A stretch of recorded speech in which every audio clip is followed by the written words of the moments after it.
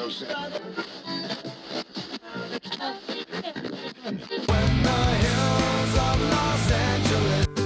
Angeles, I'm and most Hollywood nights.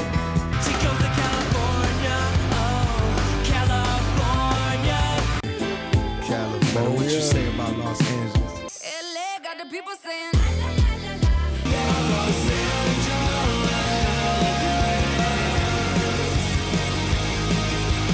You're listening to Corner of the Galaxy on cornerofthegalaxy.com.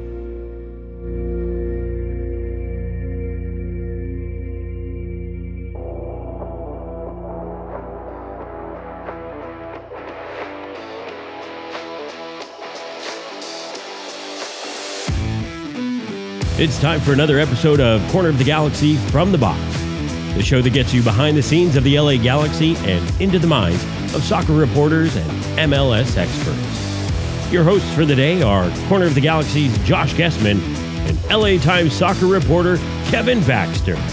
Let's start the show. Hello, everybody, and welcome to Corner of the Galaxy from the Box on cornerofthegalaxy.com. I'm your host, Josh Gessman, coming to you on a Monday, June 21st, the second longest day of the year, or the day after the longest day of the year. We're glad to have you. LA Galaxy lose 2-1 to the Seattle Sounders. We're going to tell you a whole bunch about that. Tell you why there's probably some positives there, why there's some things you want to take from that, certainly. And we're also going to get you ready for that game against Vancouver, which is in Salt Lake. We'll explain that as well and what the LA Galaxy are going to do in terms of travel, Revelación updates, injury updates, a whole bunch of other stuff that you're going to want to hear and want to be involved in. Glad you could join us to help us do all that is the man himself. He got locked in the stadium, actually, on Saturday night. It's Mr. Kevin Baxter. Kev, how's it going, buddy? You okay? Yeah, I finally got out. I escaped, and now my screen is frozen, so we'll unfreeze that. Yeah, no. Happy anniversary, by the way. Happy anniversary? What? According to Galaxy History, which is never wrong on Twitter, it is today is the 14th anniversary of the day the Galaxy traded for Chris Klein. Oh, wow. That is a pretty big, I mean, it's one of those things that you sit there and say that was a significant. I remember when that happened. I remember Chris Klein coming to the LA Galaxy. And that's a scary kind of crest on your shirt there. I mean, this kit and bone. This is we've gone over this before. It says Los Angeles. You know, I figured after a loss it would probably be the appropriate one to do it. I would like to say, let's see. There's been 8 games played, Kevin. 8 games. I have correctly predicted the score of 3 of them. That's a very high percentage rate so far. I mean, usually I get 2 or 3 the entire season. I'm at 3 right now. I kind of feel like Chicharito. Go out, score a whole bunch of goals, and then I'm going to go quiet here for a little stretch.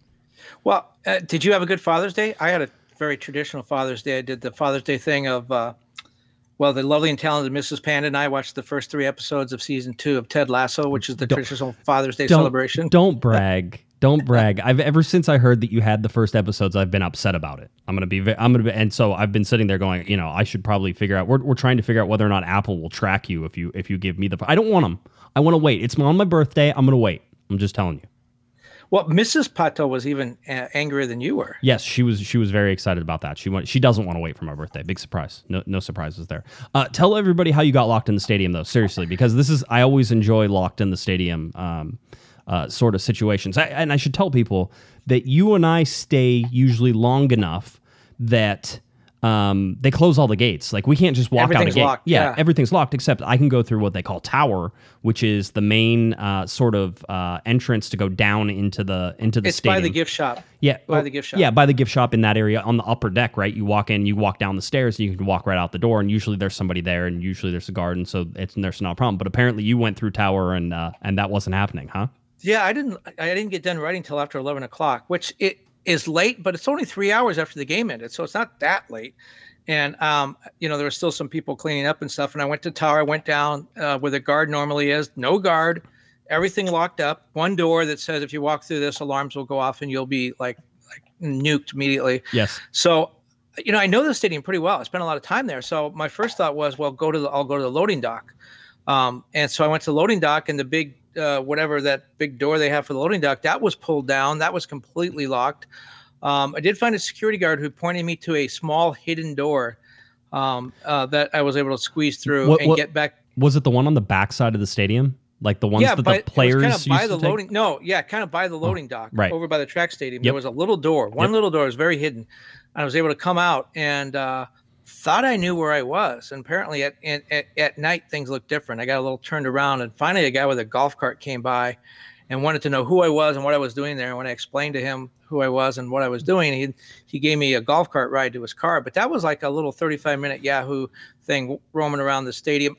It's not the only time I've been locked in a stadium. When I covered the Marlins years ago at Pro Player Stadium in Miami, you would come down out of the press box, and then when you went outside the building, the door would lock behind you. Right. And there was a rotating sort of gate that fans would come through. And there was no need to lock it because it only went one way. You couldn't get in. That door was locked too. So now this door's locked and that door's locked. There's nowhere to go. Right. And I had to call the police, and the police had to come and finally let me out. So the second time I've been locked in the stadium.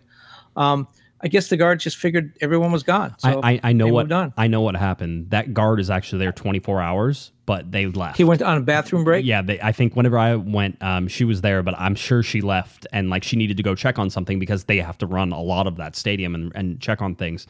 And so I've had that happen before where I've gotten down to tower and I haven't been able to get out, and so I've had to find it. It's always fun. I always tell people that one of the coolest things about doing what we do, Kevin, is the fact that we get to be in stadiums after everybody goes home or before everybody's there. It's a very cool place to at least for me, it's a cool place to be in these stadiums when it's quiet, when there's 10 people in the whole stadium. And I would say quiet, except that usually there's leaf blowers going and there's carts going on. I mean, a lot of stuff happens right after the Galaxy games. A lot of stuff happens behind the scenes, but it's fun to sort of be there. So it was good. It is, but when it's not quiet, if you remember when the Chargers were there, the transition from a soccer match to a NFL game was out of this world. It was just all the stuff they had to do, all the trucks they brought in, and all the TV equipment, and it was wild. And then a robot that did lines, Kevin, like it would do the lines for the football and everything like that. It would be a lot of fun. I always thought it was cool to sort of see all that stuff. Mr. Provino says, did you check for the key under the stone? You should have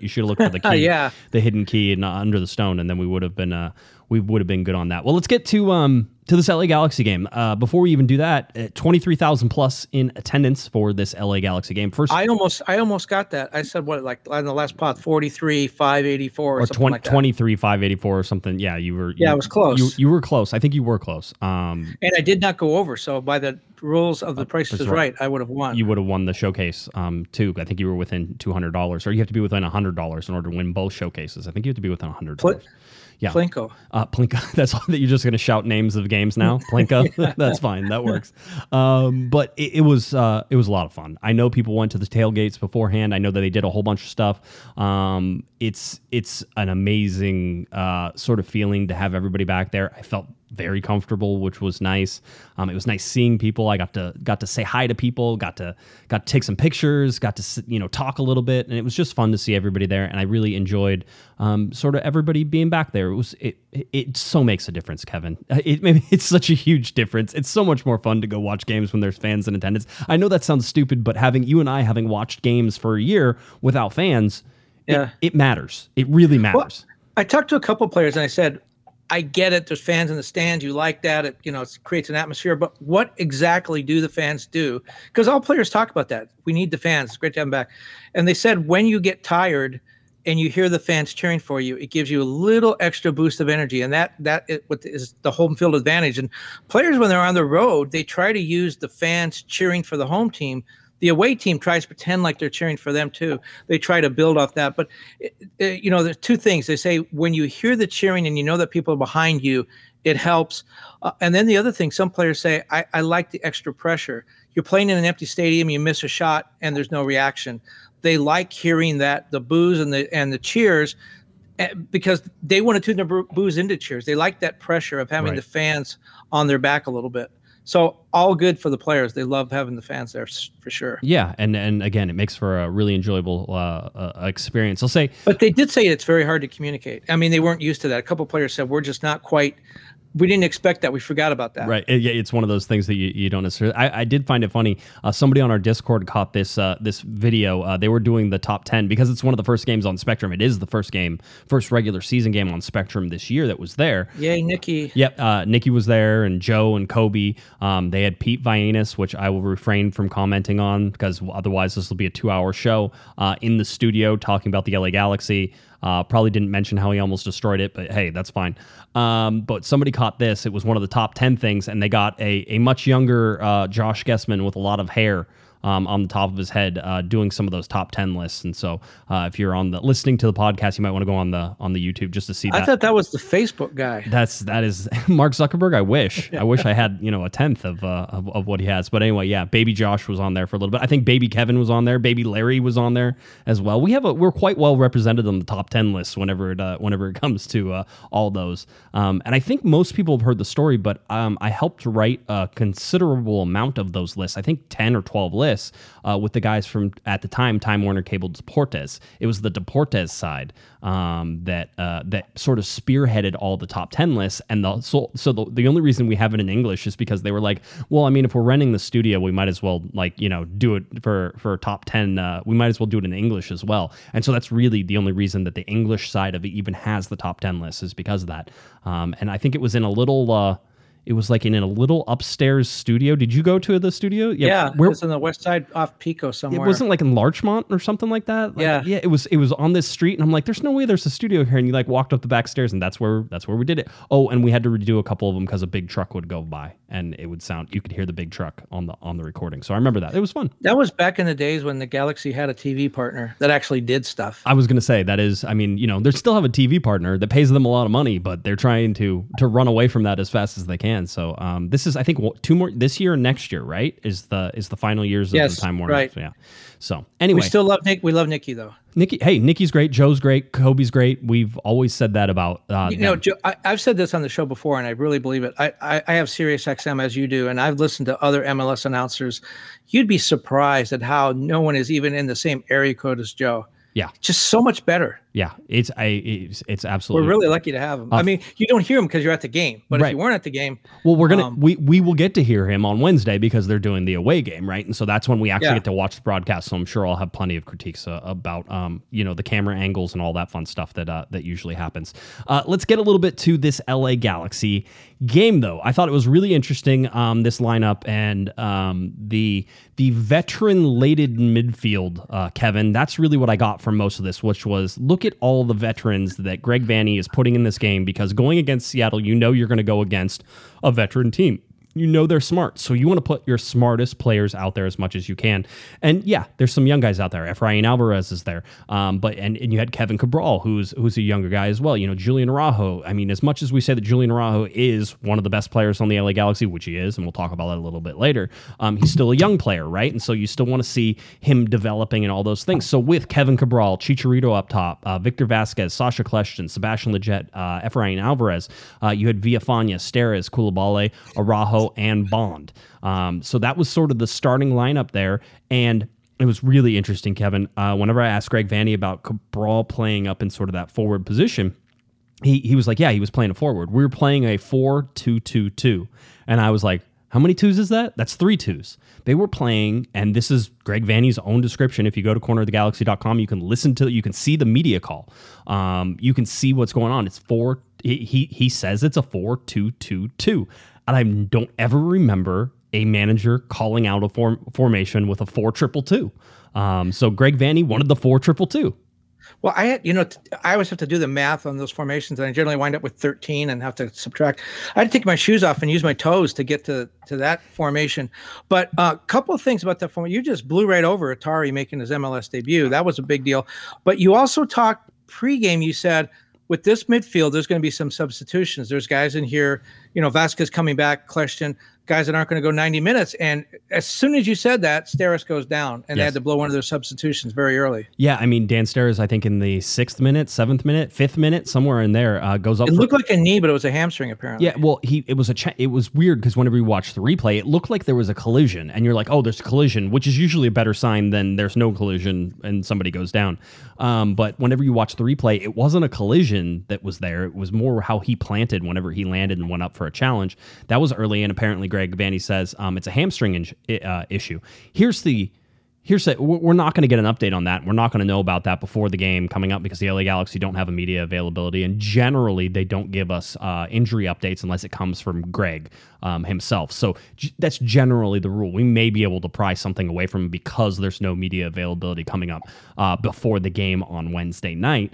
There is media availability on Friday, Kevin, before the LA Galaxy play San Jose. They fly tomorrow. They're flying tomorrow. They're flying tomorrow, and this was a note for a little later, but we'll say it now. They're flying tomorrow to Utah. They'll spend the night there. They'll play the game on Wednesday, and then whenever they play the game on Wednesday, on Thursday they will leave and fly to the Bay Area. So break some protocol, technically speaking. I mean, and it's probably not a break. It's probably an adaptation that MLS is making. Is they're not having to fly in the day of the game. And they get to spend time at both of these places, and they don't have to come home in between, which, as we know, during the COVID year that we had, you had to always come home. It was there and back in the same day on charter, everything that. I imagine it's still charter, but it sounds like they're starting to give these guys a little bit more freedom in when they go and how long they stay. So the LA Galaxy will not come back between their game against Vancouver, which is in Salt Lake City, and the game that they play in the Bay Area at PayPal Park against the San Jose Earthquakes. Next not Saturday. Stanford Stadium. It was supposed to be Stanford. It's not. By the way, with Steres, this is the worst time. I mean, I assume that with a hamstrings can linger all season. It's one of those things that it's very difficult to overcome a hamstring. And what happens with a lot of players is they wind up building up the other leg, and then all of a sudden they sort of have an uneven gait. Hamstrings have a lot of side effects to them. But the point of what I was going to make is this is the worst time for that to happen because Derek Williams is still out for 3 more games. Yeah, and they have 4 more games because I think he's only served 2 of his 6, so he has 4 more. And they have one Wednesday, they have one Saturday, and then the July 4th game, and then July 7th. Yep. Right. So this is, if Steres and the last thing Greg Vanney is going to do is make Steres play if he's not 100%, because with the hamstring, that, as we said, can linger all year. Yeah. So anyway, it's great that Koulibaly's here. Without him, they'd really be stuck. But this is a bad time for them to lose a central defender. Well, and Greg said as much afterwards because I asked him about playing sort of the formation that he did, and then I asked him about Dan Steres, and he goes, it's a hamstring. It looks like that. A preliminary is what we got on Saturday, and he goes, it's kind of he said this is the worst time to sort of be having this. It's not one we expected to have, basically, and not an injury we expected to have and have to put up with that. So anyway, we get this 4-2-2-2. Now, the whole reason that Greg Vanney wanted to play the 2 forwards up top is that he was trying to pull, and this is if you go back to the game where they lost 3-0, Kevin, they're trying to pull Seattle's 3 center backs out of position, right? The whole idea is to move some of those guys around, because if you don't move them around, you're not going to create any offense against Seattle. And so the idea here was to have Cabral and Chicharito checking back to the ball at times and then moving forward into the line, and basically a 1-up, 1-down kind of place, right? We've seen this so much in a 2-forward system. You want one guy to check to the ball. You want the other guy to usually occupy the space in behind him that he just vacated, and that's how you open up space. And so there's supposed to be a seesaw that happens. If Cabral checks to the ball, Chicharito's going to drop in behind him and sort of look for that open space. If Chicharito checks to the ball, Cabral's going to find that open space. And you could see throughout the game, certainly throughout the second half especially, as the LA Galaxy got more and more frustrated, that was not happening. Greg Vanney talked about the disconnect between Chicharito and Kevin Cabral, and really when you go back and look at this, I think Cabral had one of his worst games, only because I think he was quiet. I think in moments he could have been dangerous, but his runs were not in sync with Chicharito at all, and Chicharito was clearly trying to get him to move into different places where he goes. So this was sort of the idea behind it, but what I like about this and why I tell all of this sort of intricate detail on the setup is that Greg Vanney learned from that first game, right? He said, we have to be able to get those center backs to move. And so he put this formation, a 4-2-2-2. Kevin, you have to say this formation worked. You have to say it worked in the way that at least it was intended, in terms of it kept Seattle relatively quiet for most of the night, right? The LA Galaxy were able to play compact in the midfield. They were able to sort of channel any of the Seattle's attacks out through the sides. And the LA Galaxy on their defensive side in the midfield were able to adapt to those attacks. The 2 goals, both of them come off of set pieces, one on a throw-in, which is a set piece, and one on a corner kick. So if they had some set-piece defending, the LA Galaxy may have won that game 1-0. Where it didn't work was generating, I think, the offense that he wanted to, and that's a consistent issue that I think we've seen the LA Galaxy have in the last couple of games. Well, and the goals were soft goals.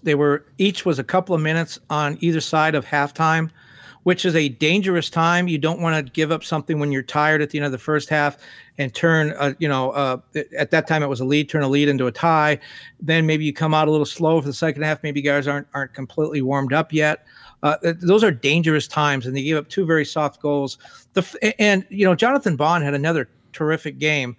On the first goal, that header, I've never seen a header hit with such pace. That was just a bullet. If Jonathan Bond had got in front of it, he might have been killed. I've never seen a header struck like that, which then I think you go back and say, well, how did a guy get open, unchecked, unmarked enough to hit the ball with that pace? And then the second one, Bond made the save. At that point, he's on the ground having made the save. That's where he needs his defense to help him out. And Ruidíaz was right there. So, it's another one of those games where Jonathan Bond concedes 2 goals and didn't do anything wrong. No, he didn't. And whenever you look at that first goal on the corner, by the way, that was a contested corner as well, because at one point the referee first pointed to a goal kick. Then they changed it to a corner kick, and Seattle ends up scoring off of the corner kick. I don't know which one was right, because certain TV providers didn't provide a replay of that particular play, so that way we could sort of look at it and see. And so, you look at that and say that was real close to being an LA Galaxy goal kick instead of a Seattle corner, and that really changes the game if the Galaxy go into that first half up 1-0 instead of tied 1-1. So there's something to that. Also, Sebastian Lletget was the marker on Yeimar. And I think he tried to arm tackle him. I don't know. There was a lot of waving with arms as Yeimar sort of came into there, and Seba sort of just let him run right through. He wasn't unmarked. I don't like that, because there were a bunch of LA Galaxy players right next to him. Just nobody decided to actually attack the ball in that particular case. So I think, Kevin, you had the stat, though. Seattle has only allowed 5 goals this year, right? Only 5? Four. So only 4 goals this year. All on set pieces. That's a bad look there. So yeah, with 4 goals given up, all on set pieces, none have come from the run of play. The LA Galaxy did get that opening goal from Chicharito, and was able to. Not Chicharito. Yeah, no, the opening goal came because Chicharito got fouled. Oh, yes, okay. Yes, I know what I'm talking about. Do you know what you're talking about? He did not score that goal. No, he did not. Absolutely. But a great run by Efrain Alvarez. I think one of the handful of times that he really made an impact in a game, because I think he ended up megging Brad Smith. Brad Smith, by the way, who was one of the most dangerous players in that first game where the LA Galaxy lost, was megged by Efrain Alvarez and posterized by Julian Araujo in the same game, and was very quiet in attack for Seattle. So again, another positive when you're looking at this. And sort of how it goes. But, I mean, the Chicharito penalty kick was great. I think here's the big thing, though, Kevin. First of all, it's a 100% a penalty kick, and everybody who calls it soft apparently didn't watch the replay where Chicharito got trucked by, was it Rowe? Oh, no, it was Joao, what was his name? It's not Pedro, because I always want to say Paulo. Paulo. And so he got trucked in there. He ran right into him. I mean, it's pretty obvious, and it was easy call, so that happened. But I'm worried about this, because Chicharito is the striker, right? He's the guy. He's one of the captains whenever Jonathan Dos Santos isn't there. He's all of these things, Kevin, and you want to see him scoring goals, right? And what does he do? Sasha Kljestan goes up and asks him, "Hey, do you want to take this?" And Chicharito's not like, "Nah, I'm good." And he gives the ball up to Sasha Kljestan, who puts it in, which is great. But as a striker, don't you think that a striker should have that mentality of taking the ball and putting it in the back of the net? Well, tell him what else Sasha said. I don't know that Chicharito mentioned this, but Sasha said, remember, Chicharito missed his last one. Right. Which it maybe is even more damning to your point, is that if you're a striker, you got to let that stuff go. You got to be like a closer, like a goldfish. Think like a goldfish. Think like a goldfish. Yes, absolutely. Yeah, in the words of the immortal Ted Lasso, be a goldfish. He's got to let that go. I mean, that was a couple of games ago, right? At least. Yeah. Several weeks ago. If he's still thinking about missing that penalty kick and it's still in his head and he has the yips and he can't take it, you're right. I mean, Robbie Keane, I'll never forget Robbie Keane, David Beckham's last game when it was MLS Cup final and the Galaxy were going to win and there was a penalty kick in the last seconds of stoppage time. It was Hollywood script. David Beckham is going to take the penalty kick and score on the last play of his MLS career. Yeah. Nope. Robbie Keane grabs the ball, puts it at the spot, and kicks it in before David Beckham even has a chance to turn around. That's what you want your striker doing. You don't want him giving it up the ball. I'll say this because I don't want to fall into the I don't want to fall into the whole idea of that, you have to have a striker and he has to have this mentality and that's the only way that's successful and the only thing. Chicharito, I think, is like 50% overall his entire career in making penalty kicks. He's not a great penalty kick taker.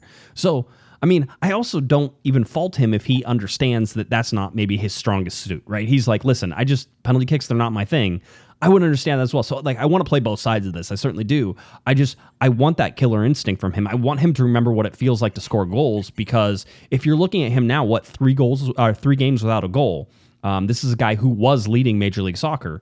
Rui Diaz tied him with his 7th goal in this game. So there was time and space here for Chicharito to sort of put his stamp on the game and make it happen. But at 1-1 at halftime and then quickly 2-1, you never felt like the Galaxy were out of this game. It felt like that they were applying the pressure. They had the possession, but some of that possession wasn't great possession. It wasn't dangerous possession. And when you look at Seattle and what their defense was able to do, I think, again, it's frustrating. And I think Sasha Kljestan hit it because he was sort of like, no, I'm frustrated. I can take some positives away from it, but I'm frustrated with how we played because we were in that game. It was there for the taking.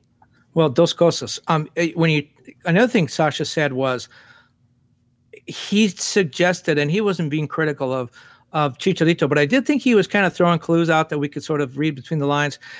He wanted Chicharito to take that because he thought, we want to get our striker started again. Exactly what you mentioned, 3 games without a goal. They need him to score. The whole offense is set up for him to score. And I think Sasha was suggesting that, hey, if Chicharito takes that penalty kick, builds his confidence and gets him going. And then the other thing is, you mentioned, the Galaxy were in this game. For long stretches, they dominated this game. Yes, they lost. And there were some timing problems, I think, between Cabral and Chicharito. I thought Chicharito had 2 or 3 really good chances. Couple that he just couldn't get to. The pass was too far for him.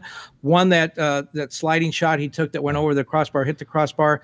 By the way, let me stop you. That was one of the most electric plays I've seen the LA Galaxy have this year in terms of just their sheer will to try to get the ball back, and led by Julian Araujo, who made a 60-yard run up the right-hand side, who eventually, got around one Seattle defender, and that's where he posterized Brad Smith, and then put a really good cross in, and Chicharito full sprint trying to get in front of somebody just outside the post. If he makes that run, Kevin, just a little bit further inside that post, right? Because it's harder to score when you're outside the post than when you're inside the post, right? You have 2 goal posts. You're running down the field. If you can stay between them as a striker, or at least when you make contact with the ball, you're between those posts, you have a better chance of scoring.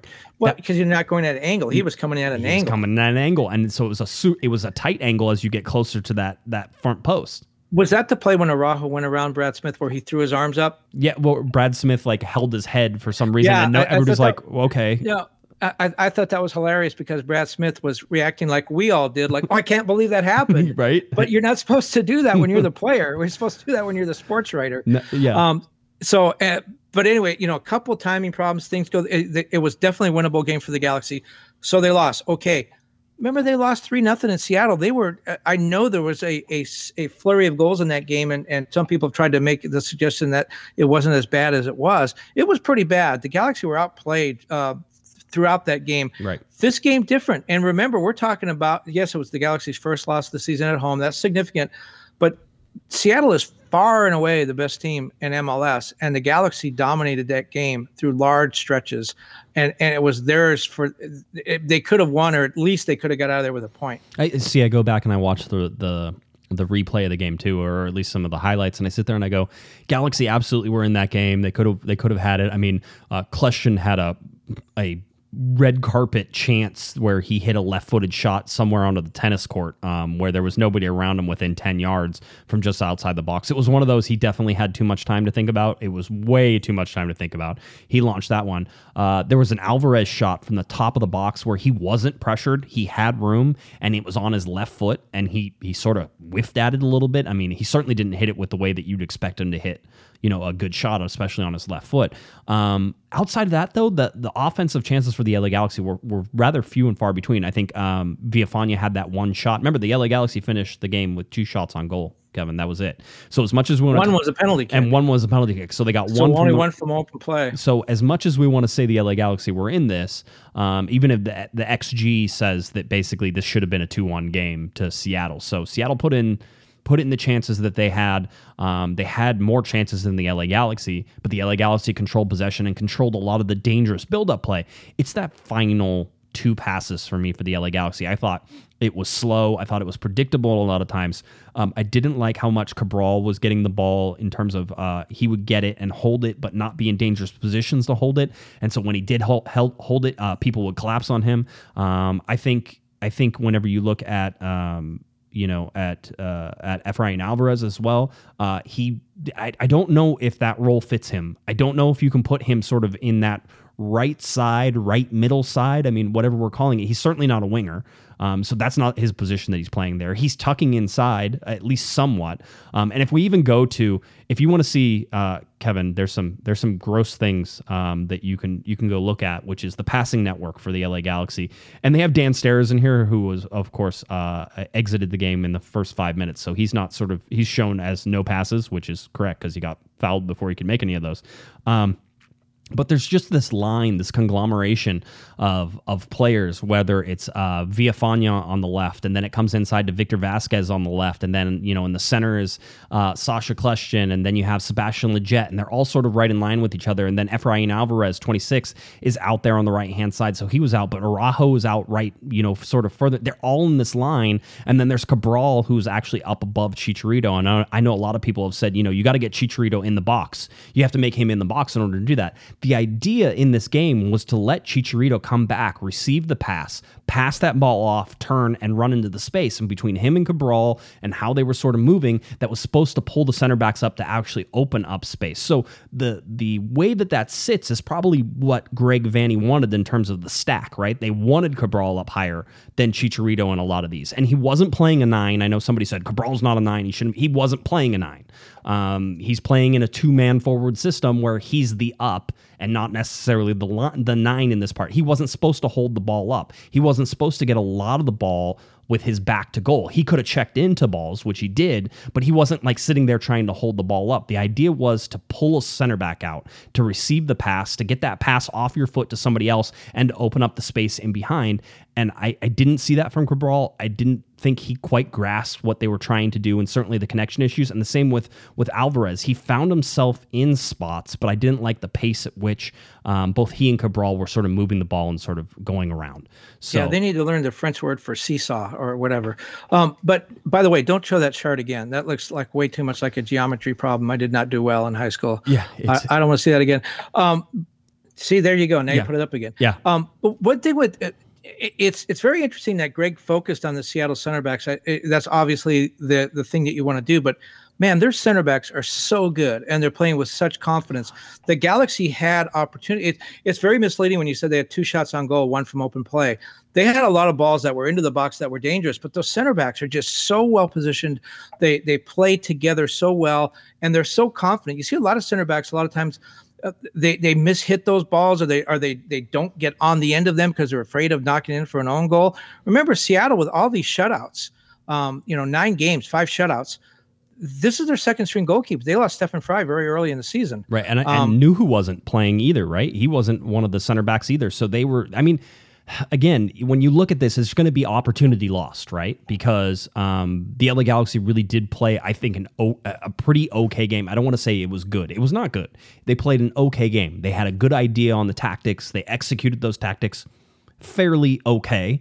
And they put Seattle under pressure, which hasn't happened a whole bunch this year, as you were talking about the center backs. But when you look at it and you go home, it's still a loss. But I think it's one of those things, and I think maybe even Sebastian Lletget said it on another podcast. I think he was on the Cooligans, or maybe it was just somebody who was sort of relaying it, is you don't need to beat Seattle right now, right? This is not the time you need to beat Seattle. Seattle's the number 1 team in the league. The LA Galaxy are not the number 1 team in the league, right? They're still growing. Everybody knows this, right? You need to beat Seattle whenever it's coming down the stretch, towards the playoffs or in the playoffs if you're going to make the playoffs. That's when you need to beat them. Who's number 2 in the Supporters Shield standing? Do you know? I do know if I scroll down and look without having sort of New England. There you go. Yes, and I talked to Bruce yesterday, and I said, I guess we'll see you in the MLS Cup final. and he said, "I wouldn't bet on it." That's my Bruce imitation. Yeah. Wouldn't bet on it. You wouldn't bet on it. Yeah, that So sounds like Bruce. the fact that he's putting his own team down means that they have a really good team. Yeah, I would be scared about that for sure. So anyway, I mean, Greg Vanney, the other thing that I think everybody sort of wanted to talk about, there's two things that I heard complaints about was the passing sideways and the passing backwards. Fans don't like it, which I get. I understand that. But also in any Greg Vanney system, which is a lot like a Bruce Arena system, you're going to pass the ball sideways a lot as you try to open up different routes of attack, right? There's a seesaw back and forth on the back line.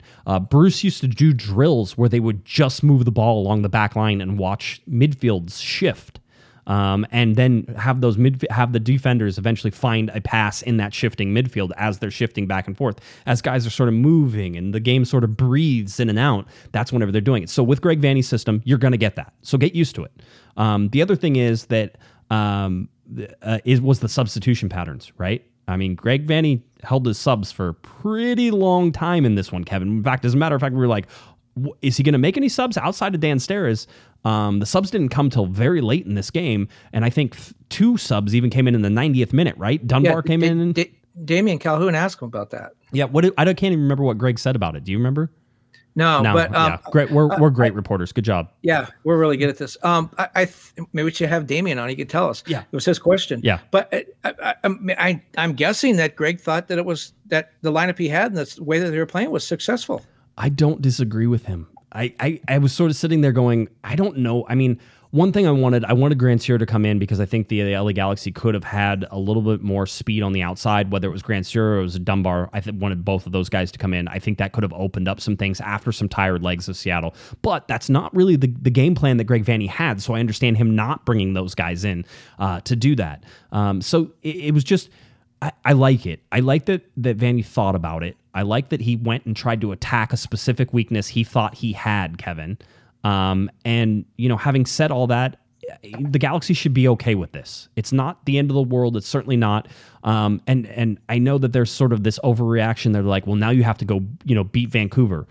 Vancouver is certainly a beatable team in Salt Lake and blah, blah, blah, and all that stuff. You don't need to beat Vancouver. A point on the road is just as good right now, is just as good as 3 points. Don't risk getting 0 points if you have a point locked up, that type of thing. Especially going against, a rivalry match in San Jose on the weekend. These next 2 games, you'd love to get 6 points out of this, out of the next 2 games, but I think you have to be very happy if you get 4 or even if you get 2. And understand that this is how it's going to go now. These points are going to get harder and harder to sort of grasp. I think 2 would be an opportunity missed. But I was on the Vancouver Zoom call today with Mark Dos Santos, and somebody asked him how the Galaxy has changed with Greg Vanney, and he went back a couple of years. He talked about when they had Antuna, Pavone, and Zlatan at the front. He said it was probably the greatest front 3 as a unit in MLS history. He thought that much of that group. He said, but then the back line then, and he's right. I mean, just look at the stats. The back line, he said, was very weak, very exploitable. They didn't play together. They were inexperienced, was his word. And he said, now you look at the team, and they don't have that dominant front 3, but they have a much better team. And he thinks that the defense especially, Mark Dos Santos just said that the defense is where they've improved. They're so much better on defense. Which, again, Jonathan Bond has had a lot to do with that. I think maybe Mark Dos Santos probably not seen the Galaxy as much as we have. I think they've made some defensive errors, but I suppose it is better than the team that gave up 66 or 67 goals a couple of years ago. Yeah. It was that was bad. Here's my overall thoughts. Jonathan Bond had a good game against Seattle. I thought Seattle played the veteran team card very well, and referee Drew Fisher bought into that hook, line, and sinker, right? These guys know what they're doing, all that stuff. There were ticky-tacky little fouls that were getting called, and a lot of them didn't seem to go the Galaxy's way. I think the players were out there, got frustrated, and rightfully so. I think there were some just very questionable calls that were made. And what do you think about the stuff at the end when a lot of Seattle players kept getting injured or would sit down? And the fans were booing, and I get it. It was like the last 2 minutes of an NBA game, which takes generally about 4.5 hours because everybody fouls everybody. That's up to the referee to police that and take care of that. And if he wasn't going to do it, Seattle, like you said, they're a veteran team. They're extremely well coached. They saw the Galaxy are going to do the same thing if they have that opportunity. Yes. It's up to the referee. It was ugly. It was bad, but you can't blame Seattle because they were the referee was letting them get away with it. Yeah, and Fisher, I mean, there was so much of that stoppage time. Like there were 7 minutes of added time, and there were some injuries, and there were some times where people were down, some things before it even started, and then into stoppage time. There was a bunch of that. So how it only went 7 minutes and 30 seconds is sort of beyond me. I figured it would at least go to 9 minutes after seeing all the different things that sort of happened. Again, I don't think it was Drew Fisher's, strongest game. I think that he was indecisive. It looked like he was coming off a 3-week break, and I think his assistant referees were indecisive in a lot of decisions as well. And because of that, it got ugly and chippy and without much consequence for Seattle. I forget. I think Julian Araujo got absolutely cleaned out in the middle of the field at one point. And it was an ugly sort of tackle from behind, the whole deal. It should have been a yellow card. There was no yellow card produced. And in fact, the next sort of ticky-tacky foul that came up, Seattle got it.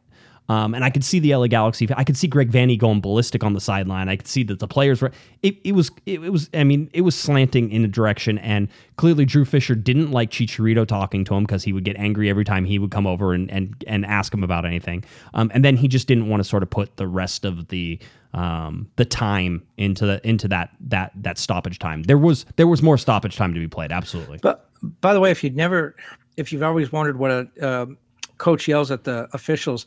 I remember being on the sidelines during a U.S. Open Cup game when Kurt Onalfo was here, and he got frustrated with the official, and he didn't know what to say, so he just yelled, "Do your job," do your job, which I thought was good. By the way, I know when you criticized the assistant officials, you were not criticizing Catherine Nesbitt, right? Of course not. Because she's my all-time favorite official. I know you have a favorite official, so I would never do that. Yeah, it was ugly. That's what made the game ugly, though. At the end, though, was that sort of play, and the LA Galaxy wanted to play, obviously, and Seattle didn't want to play. They were stopping and trying to do a whole bunch of stuff.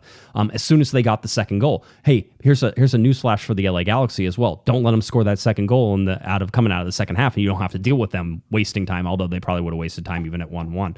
So anyway, that's the.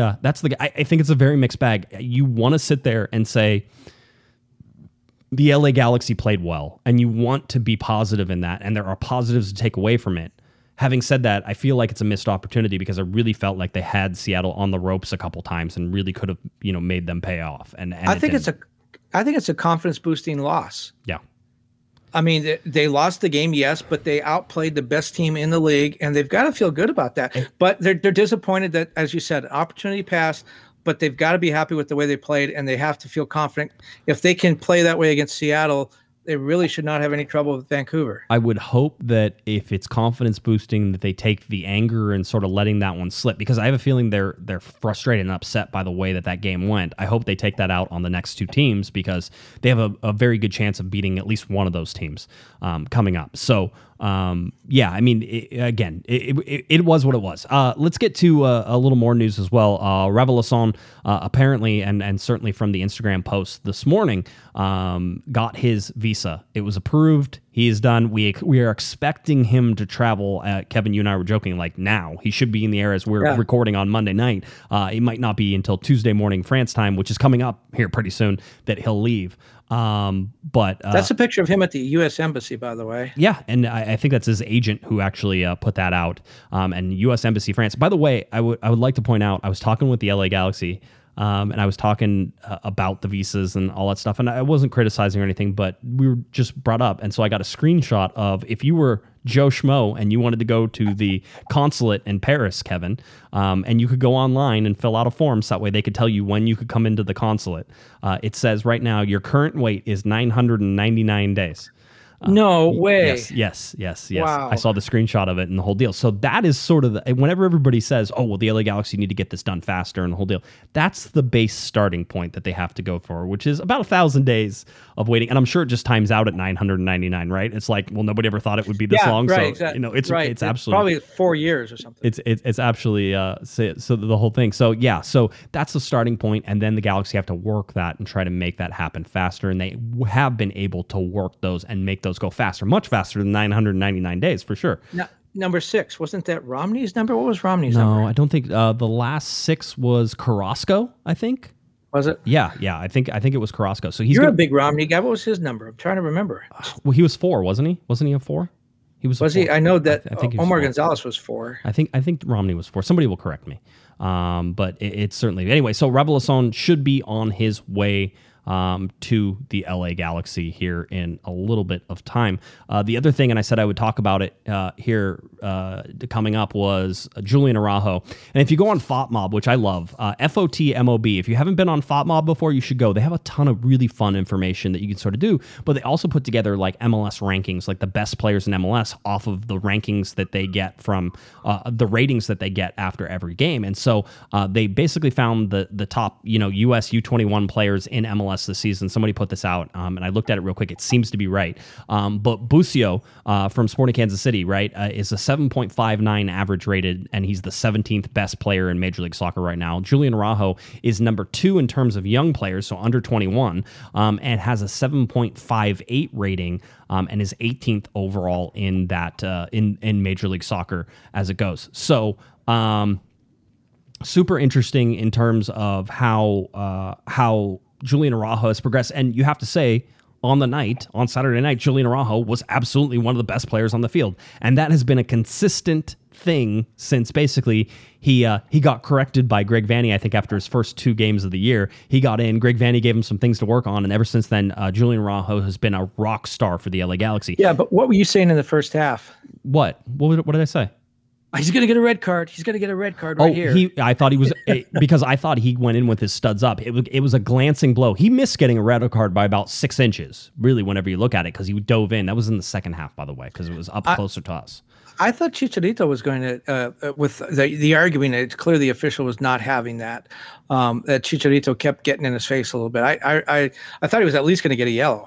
Yeah, Fisher kept the yellow cards in his pocket for the most part, and that didn't help the game either. So that was that. Let's see, what are the other things? The LA Galaxy schedule. We told you we'd talk to you a little bit about it. The LA Galaxy were training on Monday, which is when we're recording. Then they're traveling tomorrow, so they'll train in the morning, and then they'll travel to Salt Lake City Tuesday afternoon. That's where they'll fly into Salt Lake City and make their way down towards Sandy, Utah. Then on Wednesday, they have the game, 7:30 p.m. Pacific time against Vancouver Whitecaps. Remember, Vancouver's playing at Rio Tinto Stadium right now because they can't play up in Canada. At altitude. Yep. And they just played Real Salt Lake over the weekend. We'll talk about that here in a second. As soon as the game is over, those guys will head back to the hotel, and it looks like they'll be traveling to San Jose on Thursday. So they'll be headed to the Bay Area on Thursday, not coming home for that. They will train in San Jose on Friday, and they will play that game at PayPal Park against San Jose Earthquakes on Saturday, June 26th. So that's an interesting little change in sort of how they've been doing things. So we'll keep an eye on that to see if any of this stuff goes. In the chat room, they were asking, Julian keeps getting better and better. Do you guys think he's going to play in Europe? Yes. Josh has been saying it for a while. And I think now, as he keeps playing better and better, I keep thinking, well, it's probably winter. And now I'm like, maybe it's summer, because somebody's going to come knocking on the door for Julian Araujo this summer, and it may be a lot of money, and the LA Galaxy might have to take that. That could really change the LA Galaxy and how they look, because as we just pointed out, Julian Araujo is one of their best players consistently, game in and game out right now. His hustle, his ability to cause defenses problems, he's the real deal right now. The other thing I sort of wanted to highlight here is just the days between MLS Cups. And I think we talked about it on June 15th and sort of said, hey, now the LA Galaxy have the longest stretch between MLS Cups in their history. The previous one was from the first game, April 13th, 1996, and that was 2,381 days until October 20th, 2002, when they won their first MLS Cup. It was 1,120 days between 2002 and 2005. It was 2,198 days, Kevin, between 2005 and 2011. Only 377 days between 11 and 12. 736 days between 2012 and 2014. And currently, as of June 21st right now, they're 2,388 days between MLS Cups. So longest stretch in Galaxy history. Those are MLS Cup victories. Yes, because because there's been much shorter times between actual appearances. So they'll won their last MLS Cup on December 7th. Yes, 2014, a day that will live in infamy. Absolutely, it was for the New England Revolution. It was there, and then it was December 1st. I like seeing how it sort of progressed between October 20th November 13th, November 20th, December 1st, December 7th. It keeps sliding later and later as it goes. Let's get you through some standings now on the Eastern Conference. We talked about New England. They're at 20 points, 2.22 points per game, 9 games played. They're 4-0-0 at home, so they are undefeated at home under Bruce Arena there.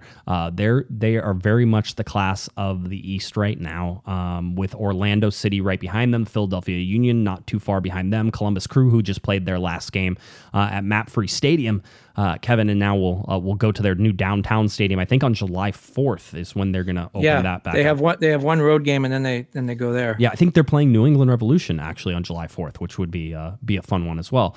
Then you have New York Red Bulls, who sit in 5th in the Eastern Conference, DC in 6th, and right above the playoff line right now is New York City on that Eastern Conference side. So make sure you Look catch at Atlanta down there. Yeah, Atlanta's down there, Chicago's down there, Cincinnati, and Toronto. Man, what happened? Greg Vanney left and took everything with him, silverware and the plates and everything. And then you have a team like Nashville, who gives up no goals, right? Relatively, although they have now 8 goals against. They're just lost their first game, I think, this weekend. Yes, it looks like they did. Yeah, they lost away on the road. But they're in 10th right now because they haven't been winning a whole bunch of games. So a lot of draws. A lot of draws in that particular. So that's the Eastern Conference. Western Conference, we go. Seattle is at top. You know, despite the LA Galaxy losing, Kevin, they didn't really drop that far in the standings anywhere, right? They're in 4th place in the Western Conference. They're in 5th overall in the Supporter Shield. They're top 5 right now in Major League Soccer. So you lost the game. You drop down to top 5 still. That's where the LA Galaxy sort of have set up shop in some of these. And you have to look at a team like Kansas City, who has played 10 games right now, and actually has a lower points per game than the LA Galaxy. So if we're looking at it by points per game, it would be Seattle at 2.33, it would be Colorado at 2, and then it would be the LA Galaxy at 1.88. So you could even jump the Galaxy up into the 3rd spot. But Kansas City's coming up. Colorado is sort of being real quiet. Nobody's paying attention to them, and they're going. But great job by Robin Fraser in Colorado. And remember, that's another guy from that first Galaxy team that Greg Vanney was on. Yep. Coaches that came out of that off of that team. Robin Fraser's really turned that team in Colorado around, and they're playing really well. And there's Greg Vanney right behind them. Yeah, it's not too far. So yeah, there's a push for those guys sort of moving their teams up towards the top of the list. Seattle, Sporting Kansas City, Colorado, LA Galaxy, Portland is in 5th. Salt Lake is in 6th. Salt Lake just beat Vancouver 3-1 over the weekend. You have Houston in 7th right now. San Jose, who's coming up for the LA Galaxy, is in 8th. You're going to have to go down to 12th, so second to last in the Western Conference for Vancouver. So again, that is the game that the LA Galaxy are looking. 9th is San Jose, 8th is San Jose. 9th is LAFC, who just tied Houston. Houston is 7th right now. One win since opening day for LAFC. Austin, who opened their brand new stadium, is 10th right now. Minnesota 11th. That would get that game in Austin, by the way, scoreless draw, right? So I believe so. Played one game there. They got 1 point. They haven't scored a goal yet. Yeah, I didn't get to watch any of it, unfortunately. I wanted to watch that game. That was the one game I wanted to watch, and I didn't get to any of it. 12th is Vancouver, we talked about. FC Dallas at the basement right now on 13th. So that's where we sort of sit. We've already sort of given you the idea of where the Supporter Shield is, and we don't even have time to get through all of them. But basically, top 5 right now: Seattle, New England, Kansas City, Colorado, LA Galaxy. Orlando's just behind the LA Galaxy, actually tied with games played, tied with points. So same on points per game. So they're sort of tied for that 5th spot as you look at that. Can we talk about Vancouver for a second? Can we talk about them after I talk about the schedule? Because I want to talk about the schedule, and then we can talk about Vancouver, because there's plenty of stuff. Schedule coming up for the LA Galaxy. We told you it's going to get busy. Vancouver on June 23rd, so that's Wednesday. That's on Spectrum Sportsnet, so make sure you're prepared and ready for that. And then you have the LA Galaxy playing the San Jose Earthquakes on Saturday, June 26th, and that's at PayPal Park on Uno Mas. So be prepared for those ones, because then it comes into July, and July has 6 games in it, and there's a 10-day stretch in there with the LA Galaxy don't play any games as the Gold Cup gets started as well. So there's 6 games, but there's 10 days off in the middle of that somewhere, Kevin. That's crazy. It is. That's nuts. It is absolutely crazy. So coming up in July, on July 4th, it's LA Galaxy versus Sporting Kansas City. That should be a good game. Then you have the LA Galaxy hosting FC Dallas just 3 days later. That should be a game the LA Galaxy win for sure, with Dallas really struggling in that. Then the LA Galaxy will once again play Vancouver on July 17th in Vancouver Tinto. I'm going to call it Vancouver Tinto Stadium. That's in Rio Tinto in Sandy, Utah. So that's going to happen. Then then they'll be at Rio Tinto again whenever they play Salt Lake on July 21st. So back-to-back Salt Lake. I bet you games. they stay there. 4 days between games? I bet you $1 million they stay there. I won't bet you because I absolutely agree with you 100%. And then to wrap out or round out July, they have Portland, who's a very good team. And the LA Galaxy obviously didn't play them 11 versus 11 for very long, so it'll be interesting to see how those teams play. That game, July 30th, is at Dignity Health Sports Park. I believe that's a Friday night game. It's a Friday night game because we're possibly trying to do a live show on July 31st, which is a Saturday. July 30th is indeed a Friday night. Friday night game, LA Galaxy versus Portland Timbers. So that's coming up on July 30th. That's where you said, okay, you want to talk about Vancouver? Let's talk about. Well, before you talking about Araujo, he is getting attention from Europe. We know that already. I've spoken to his agent. That is legit. Let me try to there we go. He is talking. They are talking to teams in Europe, some big teams. So that's true. If I'm a team in Europe, though, I think I wait until after the Gold Cup. I think Joey Araujo gets called up for the Gold Cup. I think I want to watch him play against Mexico and play against some of these CONCACAF teams that aren't the smoothest teams and are going to play a little physical, maybe a little closer to the European style. I think I want to see that before I go out and sign him. But as I mentioned earlier, I spoke to Mark Dos Santos today, the Vancouver coach, and some other players, Andy Rose, and some people with Vancouver. I'll be doing a story that'll be in the LA Times on the website probably tomorrow, Tuesday. Basically, the story is, Vancouver has played one home game in front of fans since the start of the 2020, since the end of the 2019 season. They were stuck in Portland last year. Remember, teams could not travel to Canada, so the 3 Canadian teams had to come down here. So they were in Portland last year. They're in Sandy, Utah this year. Things are a little bit different. Last year, it was just the players. They were in a hotel. They didn't get to see their family. This year, knowing they'd be in it for a little bit longer time, their traveling party is about 90 people. Wives and children have come down if they could. Kids who are in school had to stay in Vancouver. Right. Some of the players are in an apartment. Some of them are in condos. It's a really rough situation. And they don't have any home fans. The game will be played in an empty stadium, even though fans can come to the stadium. Nobody in Sandy, Utah wants to go watch the Vancouver Whitecaps. Mark Dos Santos talked a little bit about how calls go against them simply because there's nobody cheering for them, and referees get a little bit intimidated. Like when they played this game in Rio Tinto, which is now their home stadium. They played against Real Salt Lake, and the officials seemed to side a little bit with Real Salt Lake. It's a bad situation. Everyone there that I spoke to with Vancouver said, look, we don't want to make excuses. They kept making the point that COVID is a lot worse for the families that have lost loved ones than it is for a soccer player who has to play in an empty stadium. Right. They're not whining, but it totally does affect them.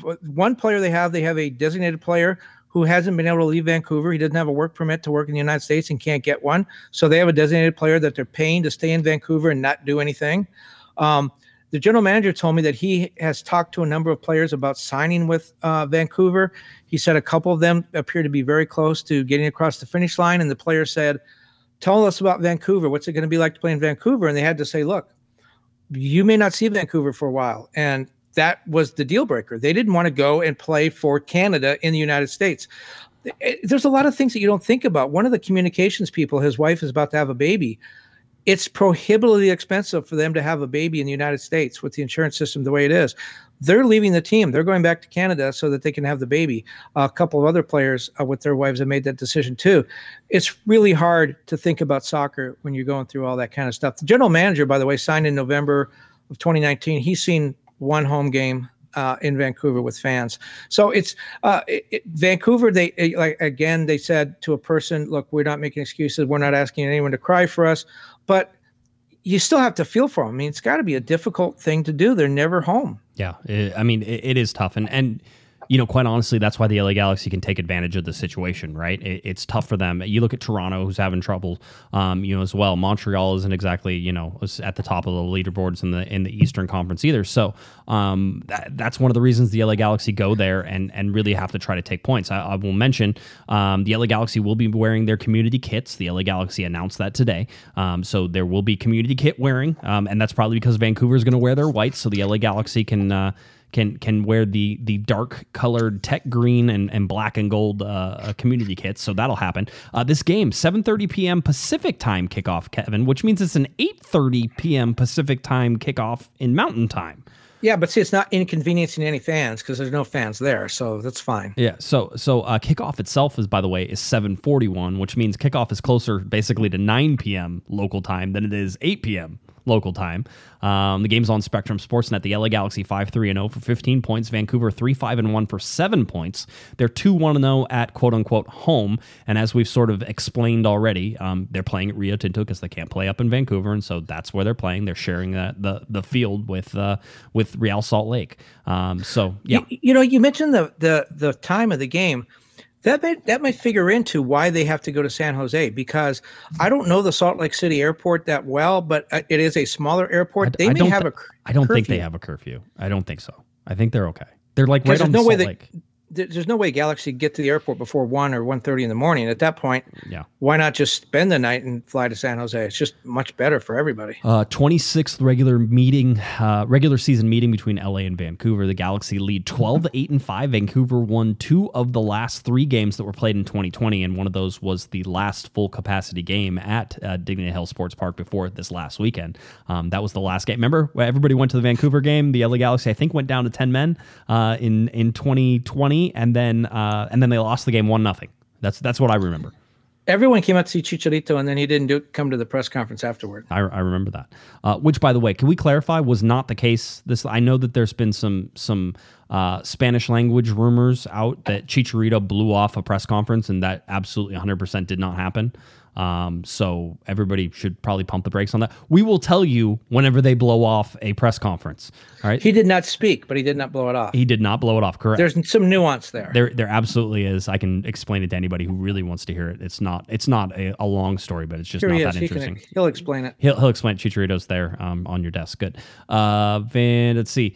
I watched some of the highlights of this Vancouver loss to RSL, right? This was at Rio Tinto Stadium. I would like to point out that game was 1-1 in the 92nd minute. And RSL ended up winning that game 3-1. Vancouver had dangerous chances, certainly in the second half. First half, they looked like RSL was going to score about a bazillion goals on them. RSL couldn't finish, and that was one of the reasons that really that Vancouver even had a chance at it. They ended up scoring, I think it was a set piece goal for Vancouver as well, and RSL was sort of standing around in this. I think Vancouver has some dangerous possession and some dangerous chances. They certainly like to be out in transition. I think they like to give up possession of the ball, so perhaps this is a time when the LA Galaxy will have more of the possession again, which is something that the Galaxy like to have, at least in Greg Vanney's system. He likes to have the ball, so that's okay. I don't think Vancouver will cede possession. They're not just going to give possession to the LA Galaxy, but I think they'll be comfortable not being the aggressors in this and sort of allowing and playing that counterattack system. So, Vancouver missed a whole bunch of shots in that game, Kevin. So, I mean, for me, this is a dangerous game for the LA Galaxy because you look at the standings and you say Galaxy should be able to beat Vancouver, and it's a winnable game for sure, but not if you go in there overconfident, because Vancouver absolutely can take points from the LA Galaxy. But you know what? Again, going back to Vancouver, and I don't want to slice the onion too thin at this point, but Vancouver could really be stuck for a number of years, and here's why I say that. They're not making progress. They're not a team that's challenging for anything right now. They'd be lucky even to make the playoffs. And with normal teams, I think you'd say, well, the coach is on the hot seat. Maybe we need to change some players. How do you fairly do that to Marc Dos Santos? How do you say you haven't played at home, you haven't trained at home, your players have not slept in their bed for 2 seasons, right, but you didn't do a good enough job? You can't do that. That would be horrible if Vancouver did that. So I think Marc Dos Santos, whatever happens this season, he gets a pass. Most of his players get a pass. Maybe they do need to change. Maybe they do need to clean house, but it's not going to happen until end of 2022. Yeah, it's hard. And it's just everything, I think, is in a holding pattern for Vancouver. It'll be 2 or 3 years before they get beyond this. Yeah, I mean, I would expect that towards the second half of the season, Kevin, or the late summer, that these Canadian teams could finally go back and play. Well, but they can't go back until July 21st. That's been extended now. Okay. So it would be into August. They may get a chance to play double-digit games at home, right, and then maybe you have a little bit of a chance to look at that and say, they're making progress or they're not. But even then, when you move from countries in the middle of your season, that's tough. I know it's not fair. But they're doing the best they can. And listen, from a pure sporting position, Vancouver has won games. I mean, they've won 2 games at like we said, quote unquote home. They have won games. So this is not something the Galaxy can just sort of tiptoe in there and be like, oh, hey, how's it going? At altitude against Vancouver, in an empty stadium, it's going to be difficult for, the LA Galaxy to get 3 points from this. That's why I think if you're being realistic, in the next 2 games, you get 2 points. It's not the end of the world. I do think they have a better chance of beating Vancouver. I expect them to beat Vancouver. But we know that playing on the road is not this magic thing that happens in Major League Soccer. We know home teams, even if it's not their home, have an advantage at home. Yeah, road teams are only winning about 35% of the time. And the Galaxy are going from an emotional game against Seattle with a full house, 23,000. Everybody talked about how great it was. And now, boom, nothing. Back to Orlando again with no one in the stands. Yeah, it's going to be silent. So anyway, that's sort of it is. Chat room asking about Jonathan Dos Santos. Good point. I mean, we've talked about it. We sort of said it. Vanny said that if it was a playoff game, he would have played on Saturday. But it wasn't. They didn't want to rush him. So does rushing him put him in a bad position on Wednesday? Do you play him on Wednesday knowing that maybe you're not going to be able to play him on Saturday against San Jose? So yeah, it was a big deal. By the way, Freddie gave us a $5 super chat and said, did Lletget play Saturday? I don't remember seeing him. You and I were talking about this before. Yeah, we were. Before where we were going, but Lletget has this weird. Somebody said that Greg Vanney should make him play with a U.S. men's national team jersey on underneath his Galaxy kit, because whenever he plays for the U.S. men's national team, he is one of their most involved players, right? And certainly it's the position he plays, right? But is Greg Vanney not utilizing him in the same way? And the answer is he's not, but also not to the same effectiveness. So what needs to happen for Sebastian Lletget to sort of break free? Because he's been awfully quiet for the LA Galaxy this year. But not for the national team. It's the same guy. It's really strange because he's, even with all those great European players, Sergiño Dest and Christian Pulisic, Gio Reyna, Sebastian Lletget is becoming a rock on that team. He's a guy that starts all the time now. He's a legitimate national team star, yes. For whatever star is. And with the Galaxy, again, you have to look to see that he's playing. By the way, we don't want to move past Jonathan Dos Santos. It's a calf injury, and calves like hamstrings, when you're running a lot, especially in hot weather, and you get a little dehydrated, it's very important that he stays hydrated to keep that calf muscle working. It's a dangerous injury. I wouldn't expect him to play back-to-back games for a while. I mean, I think that they're going to have to bring him along. So maybe a substitute role on Wednesday, possibly coming into Saturday. Another question before we get out of here. Patrick said, let's see, not Patrick. Let's see, it was OAM. OAM says, are we in trouble during the Gold Cup? Kevin, you talked to Greg Vanney, you talked to Dennis DeClosa about Gold Cup and absences and sort of where we sort of expect everything to fall. How many players does Greg Vanney think are going to be gone? Greg Vanney said he expects to lose 3, and I'm going to take him at his word because he knows the conversation on. You and I counted, we got much higher. I think Julian Araujo goes. Yes. I think Mexico wants Jonah. Now, he may now wind up going with the injury. So let's just say Greg Vanney's right there, that they've already told Mexico he can't have him. He's hurt. The Gold Cup is not a FIFA window. I don't believe the players have to be given up. The Galaxy can say, they don't like to do that, but they can say no. So let's say we're going to lose, Julian Araujo is going to go. Right. Greg Vanney tells Mexico, no, you can't have Jonah. Right. Chicharito, I don't think Chicharito's going. Right. It is a Mexico B team, but I still don't think Chicharito goes. I think they're going to use that B team opportunity to look at younger players. They need to rejuvenate that team really quickly. On Lletget, right? Lletget's not going to go. No, he's going to wait for World Cup qualifying. I think Efrain, maybe. Again, Mexico having to get younger. Danilo Acosta. Yeah, but with Honduras, right? You have Carlos Harvey with Panama.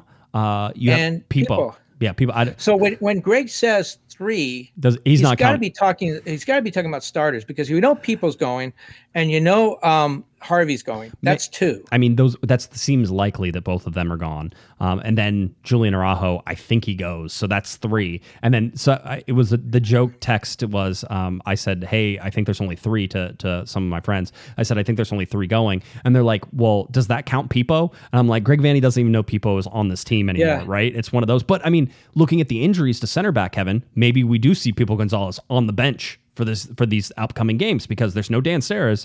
You're going to have Koulibaly and you're going to have Depew You're going to need a backup. Somebody else has to play center back there. Now he's going to find it. He's going to have to find his jersey wherever he left it. And one of the things, other things says, well, is he not counting people because he's not going to be here? Remember, there is sort of this rumor that people is going to go somewhere. By the way, Patrick gave us a $5 super chat. Thank you for that, Patrick, and said Freddie isn't wrong talking about Sebastian Lletget and sort of disappearing on that. Well, speaking of people, where are they with international slots? Because now we get a guy from. What is he from? You call him a Malagasy? Yeah, Malagasy, I believe, is from Madagascar. Yes. How do they keep just adding people without having to worry about those international slots? Remember, the word that I was given by a source was that Pipo Gonzalez was going to get his green card. That was going to free everything up. The other things that could free things up is Pipo Gonzalez is no longer on the team. That would also free something up. So however that ends up happening, whichever direction that ends up happening, there apparently is going to be enough room for Ravel Hassan to be able to join the roster and actually join the team. So yeah, I think that's where we're sort of at with the LA Galaxy. So again, coming up, Vancouver game on Wednesday, San Jose game on Saturday, 7:30 p.m. kickoff time. 7:41 p.m. kickoff time for the game against Vancouver in Salt Lake. So make sure you're watching. That one's on Spectrum. Yeah, Sandy, Utah. Sandy, Utah. Sandy, Utah. That's right. Sandy, Utah. How would you like it if you signed with Vancouver? Know you're going to be you're going to live in one of the greatest cities in North America, one of the most beautiful and expensive cities. And then they said, but on the way, you spend like 9 months in Utah. I mean, I spent a couple days in Utah once, and I thought it was too much. So, by the way, I'm hearing that if you are headed to Utah for this game, which I don't think you can, right? There are no fans coming in, right? I don't know the rule on that. I know that Vancouver was thinking about. I think Vancouver's thinking about it, but I was told during the interviews that it maybe when they say it's closed, maybe they mean they get like 11 or 12 people. But see, Vancouver doesn't have a fan base there. Maybe the visiting teams do. If you're the stadium operator, would you open in your stadium for 400 people? I swear to God that somebody said they were going to this game. Anyway, if you're going to Utah, apparently the place to get Mexican food is a place called the Red Iguana. All right. I've seen multiple people talk about it. They say it's the best Mexican food in the state. So I'm just going to pass that along and say, if you're headed there, if you're in Utah, maybe you could tell me Red Iguana. All right. And maybe you could tell us too if you're going to get to go to the game. My understanding is they're not. Yeah. I actually brought it up to somebody. I was talking to them and said, look, if I'm in Utah, I'm an MLS fan, I might want to go check out the Galaxy. Maybe I'm not a Vancouver fan. I understand that. I live in Utah. Why would I be a Vancouver fan? But maybe I want to see the Galaxy. Maybe I want to see Chicharito. Maybe I'm a Mexican national team fan. I can't do that because they're not going to open the gates to just a handful of people. Very interesting. All right. That's sort of where we're at for this LA Galaxy team. Coming up, 2 games this week, then a little bit of a break. Then you have the July 4th holiday that goes July 4th, July 7th. So back-to-back games, a lot of them. I think the LA Galaxy averaged, at one game every 3.5 days through the next stretch of games? Days, yeah, for 19 days, starting with the Seattle game. Ooh. And then it gets worse after that little 10-day break. Yeah, absolutely. It absolutely does. Again, 6 games in July coming up as well. All right, that is what we have for you right now. And by the way, Field of Berm says tickets are available on AXS right now for that game. So you can go. I thought there were people going. They're going. All right. There's people going, apparently. I don't know, Kevin. I'm just, I try to keep on track of all this stuff. That was one angle that I was kept seeing people going to, and I wasn't thinking it through. That would be the first time I've been wrong in several years. I mean, outside of the, probably the beginning of the show or the middle of the show, but I'm sure. Or anything that I've ever written. That's absolutely right. We're reporters. We very rarely are correct about anything. Don't believe everything you read, especially if my name's on it. If Larry's name is on it, though, you're good. All right, Kevin. Anything else that you want to get to, or can we close the book on this one? Chicharito says bye. All right, thank you, Chicharito. We appreciate that. All right, if you're looking for Mr. Kevin Baxter on Twitter, please head on over to @KBaxter11. Then head over to the LA Times. That's where you can find all of his articles covering soccer. Kevin's headed to the Olympics, too. We don't know what that's going to do to our show. We think it might work. We're not 100% sure. We'll let you know whenever it all comes down.